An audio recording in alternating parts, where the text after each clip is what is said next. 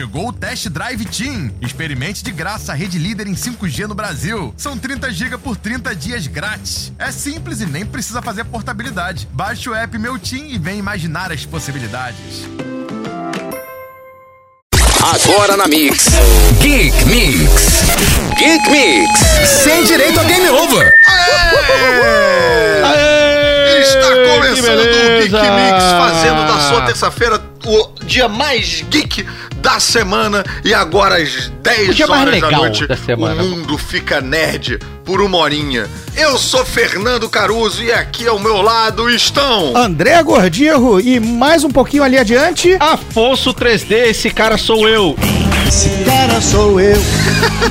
Grande Roberto. Eu falei distante porque o 3D agora tá nos Alpes, né? Então nos Laranjais. Alpes, então tá difícil de ver aqui da minha varanda. Falando em distância, hoje temos a baixa de Afonso Solano, que está no Pantanal aí, duelando com os jiboias. Sei lá o que ele está fazendo. Caraca, mas que cena horrorosa, cara. Eu tenho essa mania horrível de tangibilizar tudo em cena mental. E aí, na hora que as pessoas falam, meu cérebro já transforma aquilo, já cria uma imagem mental. E eu tenho certeza que você criou uma imagem mental um pouquinho pior do que o que eu tava Eu sou lá de mau hábito de postar stories sem camisa, lá no Pantanal, andando a cavalo. Acho que ele tá querendo disputar com o Putin, sabe? Aquela cena do... Só falta ele montar em cima do urso. Caraca, total. Quem está descamisado são os funcionários da DC. Eu tô sabendo aí que temos uma notícia quentíssima pra dividir com a galera que o Gordinho, o nosso foca, vai trazer aí pra gente. E uma surpresa, né? Porque assim, umas 2 semanas atrás eles anunciaram o lançamento do DC Fandom, né? Não, e vai rolar. Vai rolar em clima de enterro, né? Em clima de luto, né? O evento pra fãs. Mas vamos por partes. O que é o DC Fandom? DC Fandom, né? Vai rolar daqui, acho que é 10 dias, acho que é dia 15 ou dia 20, algo assim, aqui final de agosto. Para substituir a falta da San Diego Comic Con e outros eventos, eles vão reunir grandes astros de Hollywood e dos quadrinhos que estão juntos no evento DC. O próprio The Rock anunciou no... vai ser uma convenção, não é tipo o DC... Daquele DCU, não é o streaming da DC, não, é um eventinho. Por exemplo, o The Rock postou no TikTok dele brincando de Black Adam e convidando cosplayers a fazer aquela trucagem do TikTok, né, que você pula e vira outra pessoa. Então ele fez essa coisa, só que caiu super mal porque isso foi divulgado ontem junto com, agora vem a notícia ruim, o chamado Passaralho. Passaralho é aquela demissão em massa que pegou a DC, a editora, de ponta a ponta. Foi embora. O Dan Didio, né, que era o publisher, né, era o chefão já tinha sido demitido em janeiro por conta de... já não ter batido a Marvel no ano de 2019, então ele foi demitido. E agora o substituto dele, o Bob Harras, que a galera mais da antiga lembra que ele era o principal editor mutante dos anos 80, 90, né? O Bob Harras. Ele era o capo, né? O chefão. Foi da Marvel, né? Exato. Ele era o capo agora da DC, só que ele foi capado. Então, que horrível, vários trocadilhos. Meu Deus. Rapaz, tá mais difícil do que perder o emprego na DC. O Jim Lee foi descido, né? Foi demovido. Ele agora é só um liaison, um agente de ligação entre os gibis e a própria universo de cinema, mas perdeu o cargo. O Geoff Johns foi embora como chefão da DC. O Geoff Johns saiu da DC?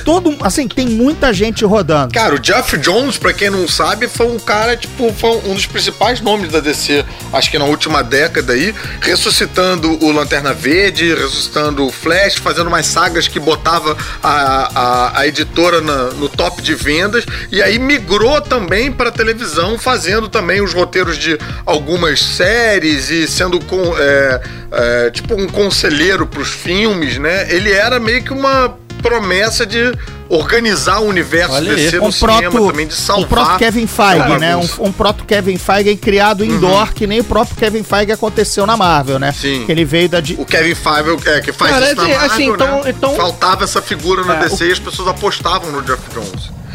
Que doideira. O que tá acontecendo então é que a Warner cavou a cova e o Corona tá jogando a pá de cal na DC, porque, meu irmão, A DC, tudo bem, os desenhos, as animações são maravilhosas, os quadrinhos também têm uma qualidade incrível. Mas se não tá produzindo mais nada, tá perdendo executivo, daqui a pouco Vamos lá. a DC vai acabar. Caraca. Ou daqui a pouco a Marvel compra a a Warner DC. demitiu de vez. 600 pessoas, tá? De ontem pra hoje. Acusou várias coisas do tipo, primeiro não tá estreando os filmes, né? Por exemplo, Mulher Maravilha foi adiado pro ano que vem, certo?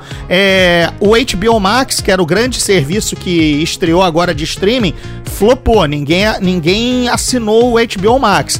A DC Mas a HBO Max é da Warner também? É da Warner, tudo. O HBO é tudo Warner. HBO é Warner, né? Sempre foi Warner. Não sabia. tudo Turner, né? exatamente. Não, É tudo Turner. Turner É Warner. tudo Cara, Turner. Gente, enfim. Tina Turner deve estar cheia de grana. É o que tá acontecendo agora, né? Pô, o super-herói foi embora.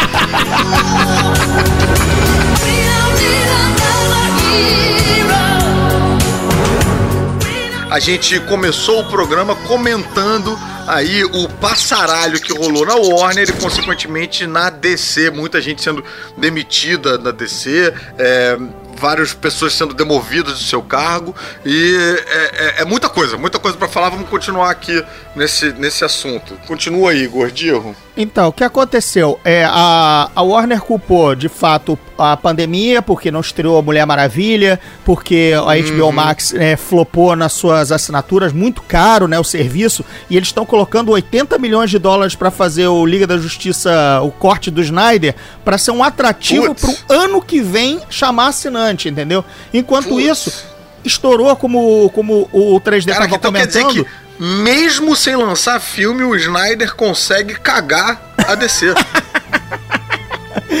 Exato, cara. Estourou no elo mais fraco, estourou na divisão de quadrinhos, que exatamente como a gente comentou no primeiro bloco, ia ser celebrada e vai ser celebrada no DC Fandom, esse evento virtual da semana que vem, que vai ser em clima de, cara, né? Todo mundo demitido. Ontem o Twitter, e hoje... Time horroroso, cara. Time horroroso. Por exemplo, Kurt Busiek, a gente conhece, o Busiek, como queira chamar, autor do Marvels, autor de várias coisas. Cara, descascou a gestão da DC, que não devia estourar na mão dos quadrinistas, que, porra, a Warner é que tá se metendo o peste pelas mãos. Né? Então, isso é uma coisa, assim, que sempre foi falado que a divisão dos quadrinhos, ela nunca foi exatamente lucrativa, às vezes ficava no vermelho e tal, mas é um celeiro criativo muito importante pra ficar gerando esse material que ele vai alimenta, vira série da CW. Né? Ele alimenta o audiovisual. As outras divisões da Warner estão mamando nessa teta, né? Estão mamando na teta da DC. E estourou pro lado dos criadores de quadrinho, o pobre coitado, entendeu? Pô, JM Dematteis, a galera toda das antigas que já passou pela DC, prestando seu apoio aos demitidos, entendeu? Pô, agora, 3D, você é um cara empreendedor e tal, sei que você já teve que passar por por situações difíceis de quem chefia coisas. Cara, você não acha que dava pra Warner segurar essa pica um pouco? Você acha que a Warner tá, economizando a grana do almoço, do jantar? Será que não dava pra diminuir o lucro e segurar aí a folha de pagamento mais tempo, até normalizar? Saiu um estudo, papo rápido, prometo que eu não vou me alongar nisso porque não é o tema do nosso programa, mas saiu um estudo cabeçado pela Luísa, do Magazine Luiza lá, pela grande empreendedora, realmente grande empreendedora, ela explicando que não entende porque a empresas grandes que não tem fundo de caixa, né, pra poder sobreviver a essas crises, que o Magazine Luiza vai muito bem das pernas e tal. Ela não entende essa falta de planejamento, cara, assim, né, então assim, ela mesmo falou assim, dando uma alfinetada até no Madeiro, na Van, sabe? Que era quem tava puxando essas coisas todas. Ela não disse textualmente, né, o nome dessas empresas, mas é implícito. Enfim. Que era a galera que tinha o discurso de tipo de a gente não pode parar nem um minuto, senão tudo vai quebrar e tal. E aí ela disse, cara, que assim, se é um mau planejamento, essas empresas dificilmente geram um lucro real que podiam gerar se é um mau planejamento, ou ela chegou a dizer que pode ser, inclusive, mau caratismo. Que a pessoa tá dizendo isso, mas que não é verdade. Não, então, não é nem só isso. Qual é a parte do mau caratismo? É que os grandes executivos não querem mexer no próprio bolso no final do ano, né? Pra poder garantir, pra poder garantir a operação, porque segundo as contas que ela demonstrou nesse estudo, né? Diminuir a operação não necessariamente traz prejuízo para a empresa, porque se você diminui a operação, você diminui o pessoal.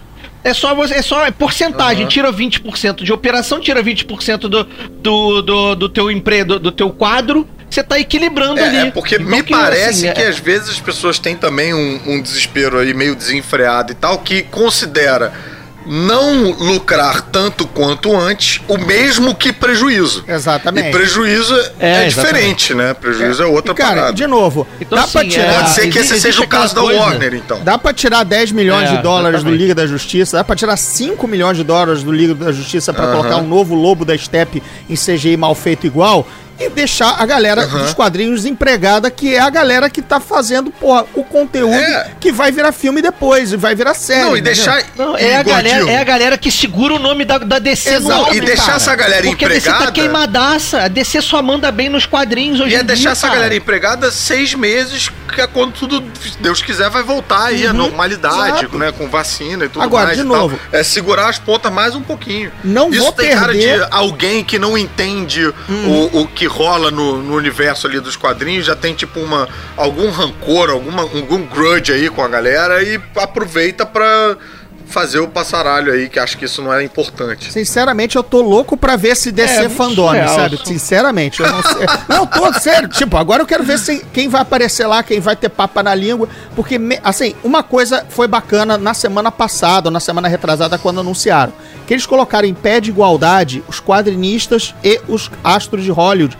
com a mesma tipologia, mesmo tamanho, por ordem alfabética. Legal. Entendeu? Ou seja, o The Rock não tava acima, sei lá, do Geoff Jones, entendeu? Tava todo mundo no pôster e nas chamadas bem igual, assim. Eu disse, cara... E vem depois do... Aí depois vem faz uma dessas, sabe? Compra à má vontade. Beleza, eu sou Marvete, não sou decenalta, já tô com o pé atrás, cara. Fecharam a MED, sabe?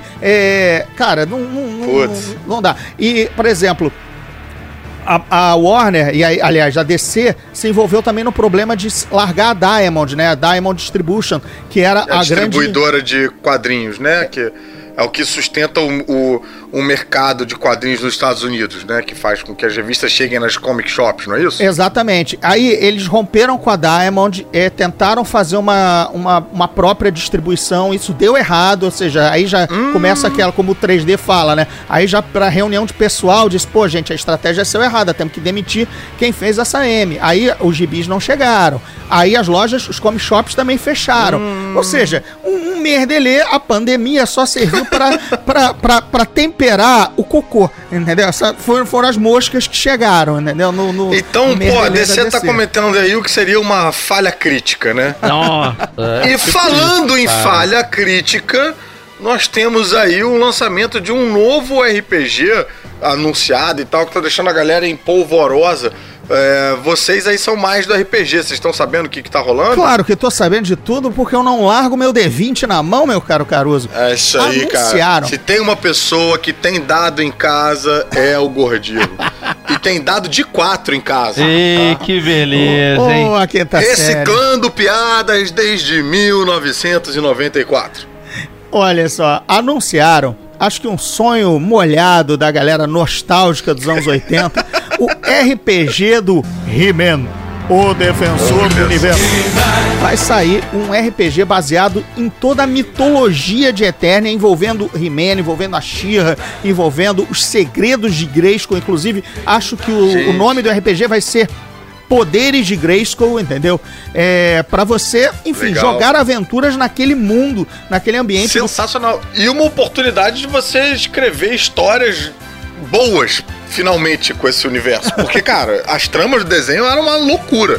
E aí terminava o He-Man e dava dica de trânsito. Era muito bagunça.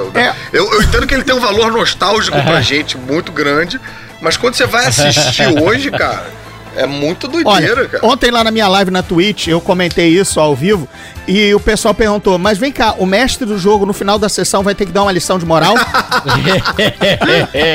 Que beleza. Isso é maneiro.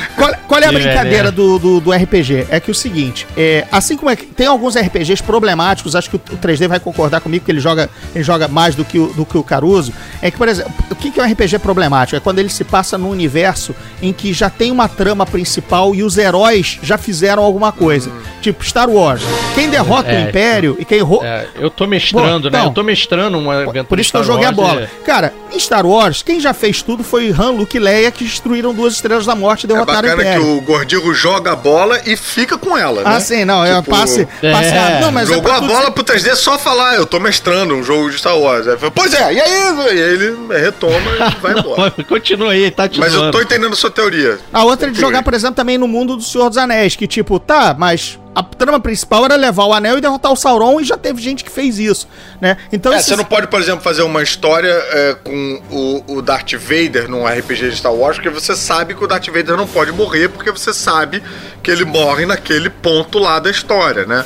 A mesma coisa com o Luke, a mesma coisa com os personagens principais. Você tem que ficar arranjando umas tramas tapa-buraco. B, C, paralelas, você assim, sempre vira trama secundária ou paralela, mas o que esse RPG do He-Man vai tentar quebrar isso, né? Porque afinal os heróis do mundo são o She-Ra e o He-Man.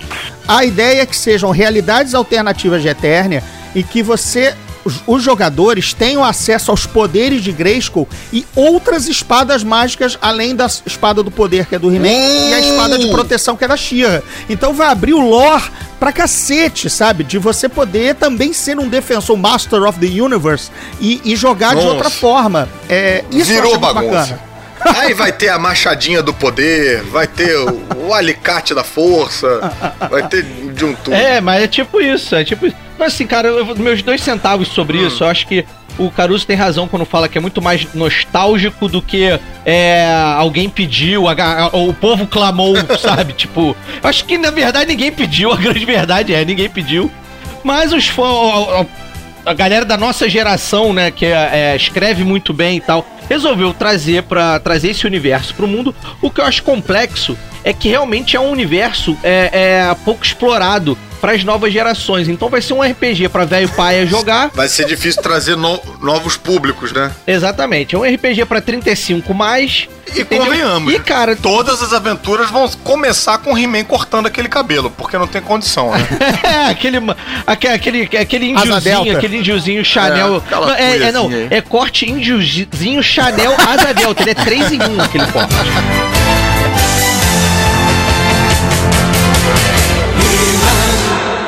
Mais uma vez o nosso Foca nos traz informação, porque esse programa aqui tem informação, meus amigos. Tem uma galerinha na Disney aí que parece que não vai voltar. É isso mesmo, Gordinho? Na verdade, vai evitar o cinema e vai direto pra TV. A Disney jogou pro alto, não vai exibir Mulan nos cinemas. Quem teve lá na CCXP ano passado viu que teve um auê total aí de exibição de tambores e tal. Resolveu jogar... Gente, tudo à toa. Tudo à toa. Resolveram jogar pro serviço de streaming da Disney Plus.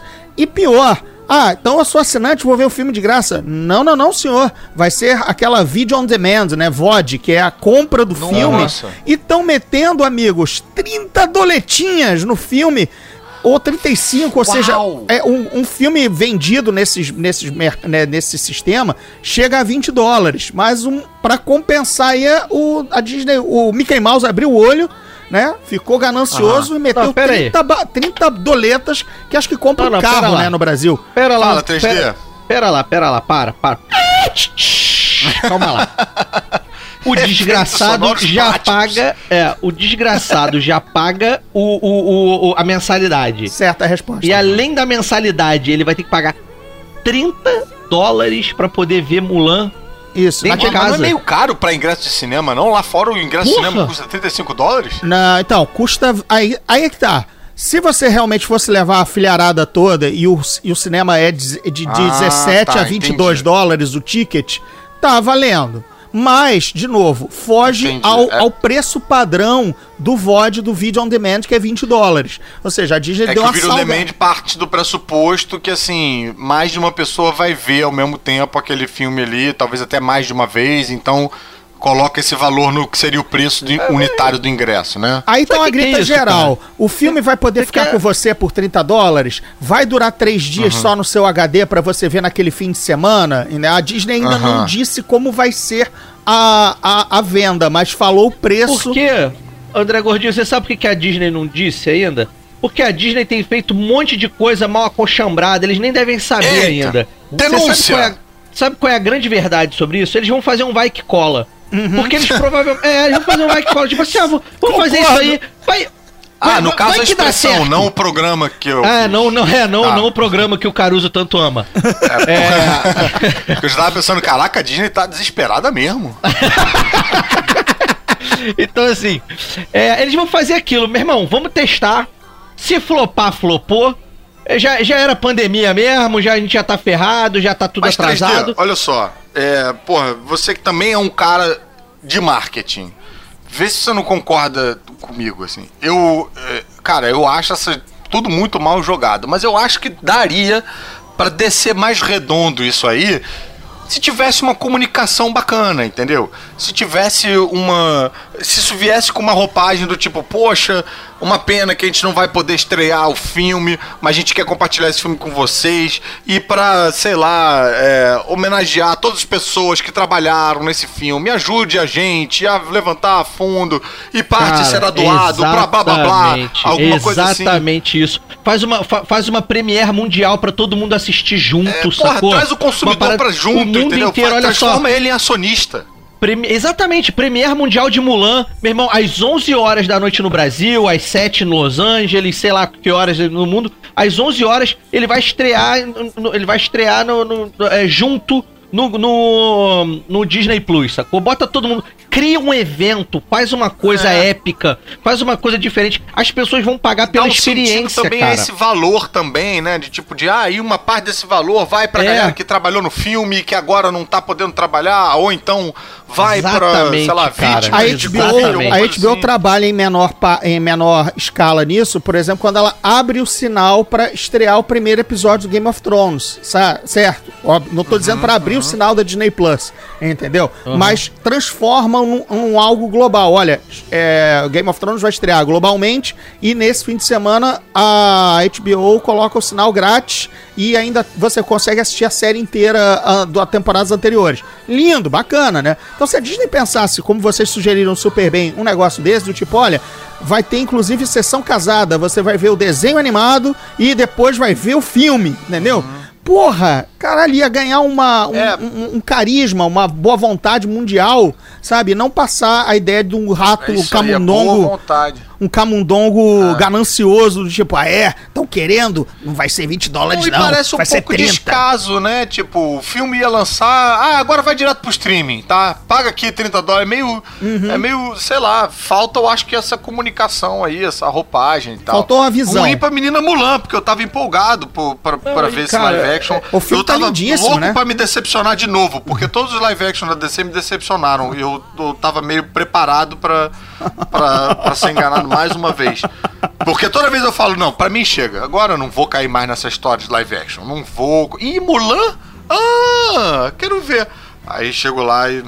Enfim. Obviamente isso provocou uma grita geral dos donos de cinema, porque contavam com esses super blockbusters da Disney, né? Pra alavancar, enfim, a recuperação. Movimentar e tal, né?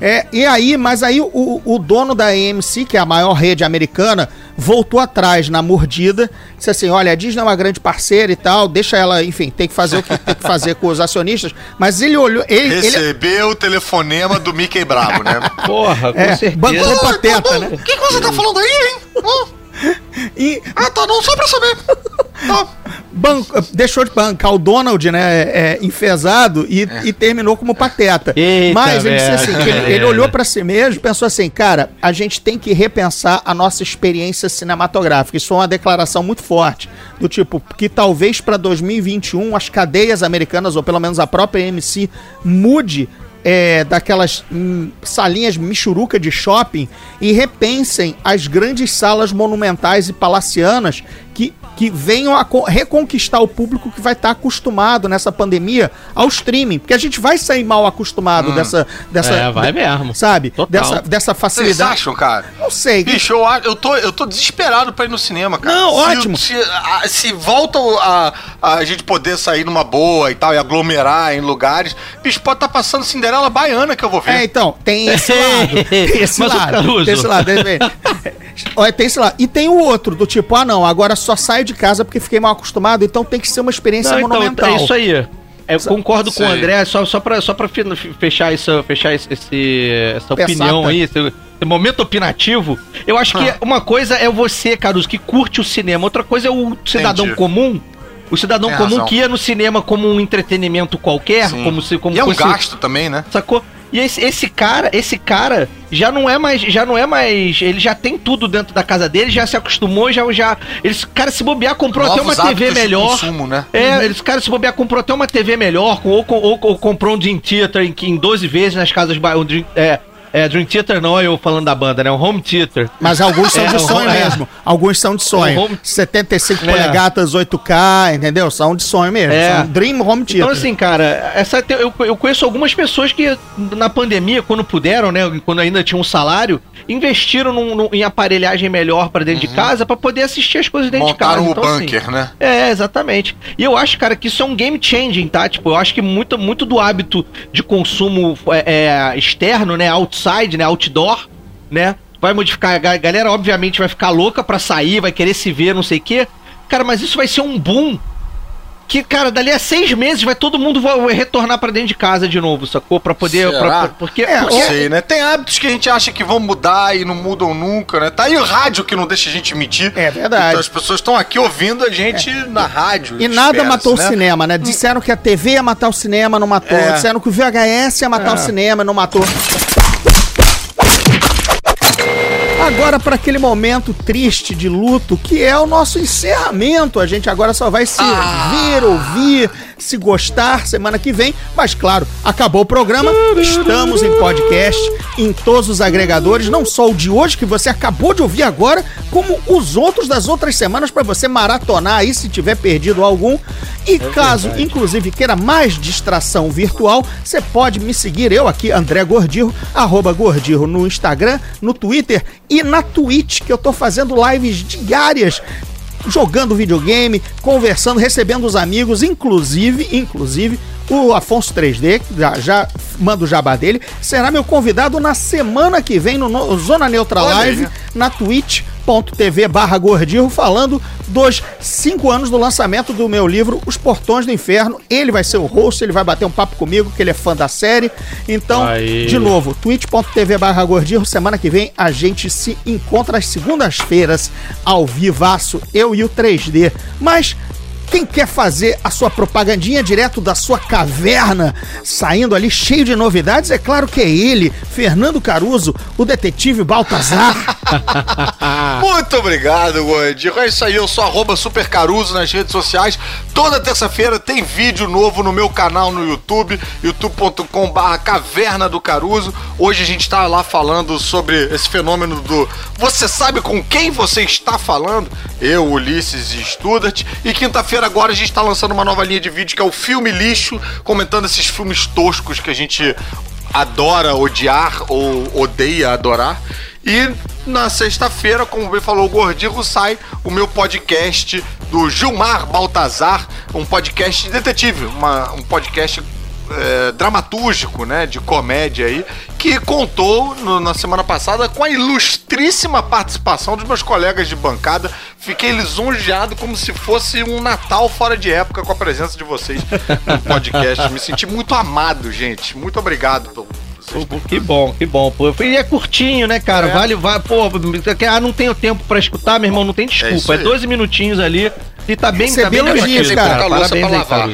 Seguidor meu foi atrás de ouvir a nossa participação especial e disse, pô, me surpreendi, curti muito. A radionovela de humor, né? Um negócio assim, bacaninha demais, cara. E você, 3D, aqui que você Cara, eu tô querendo, na verdade, lembrar as pessoas, porque teve um rapaz que chegou no meu Twitter e falou assim, Pô, 3D, acabei de escutar no Spotify, onde é que eu escuto o próximo agora? Então, assim, você que ainda não entendeu que estamos toda terça, né, à noite no Spotify ou no seu agregador de celular, é sempre no mesmo, não é cadadinho. Então, assim, se você nos escuta, se você nos escuta no Spotify ou ao vivo, nos escute ao vivo toda terça, se você não escuta no Spotify, é só catar no próprio Spotify. Se é no Google Podcast, é só no Google Podcast. Então fica tranquilo. Assina, é só dizer, assina um podcast que você recebe. Fica tranquilo, né, que a gente não precisa, cada semana você vai num lugar diferente. Não precisa, tá?